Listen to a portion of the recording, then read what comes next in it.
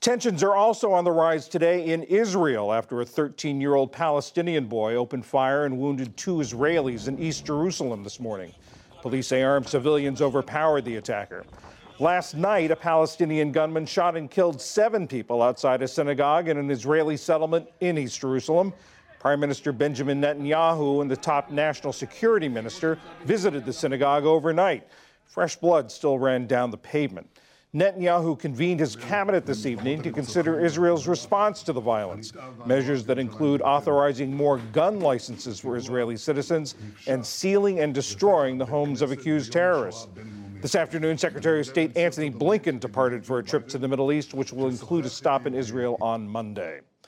Floodwaters are receding and cleanup could begin today in New Zealand's largest city, Auckland, after the heaviest rainfall ever recorded there. Locals mopped up and collected muddy debris at their homes and businesses.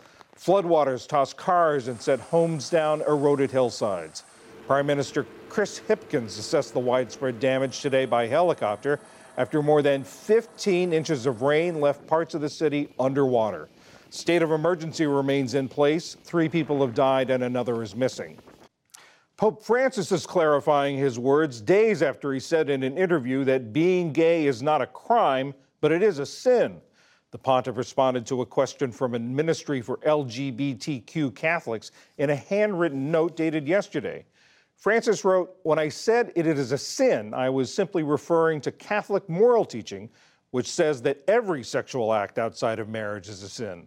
The Pope went on to say that each case should be considered individually. Former President Donald Trump hit the campaign trail today for the first time since announcing his 2024 bid.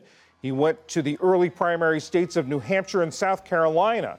He's the only 2024 Republican candidate who's officially entered the race, but others are expected to run, including his former Vice President Mike Pence and Florida Governor Ron DeSantis.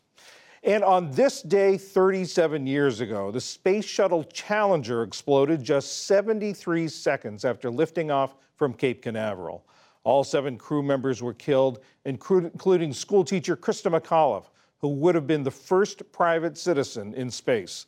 The catastrophic accident remains one of space exploration's worst tragedies.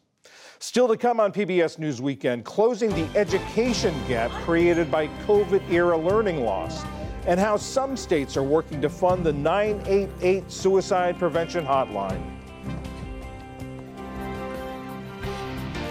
This is PBS News Weekend from WETA Studios in Washington, home of the PBS NewsHour, weeknights on PBS.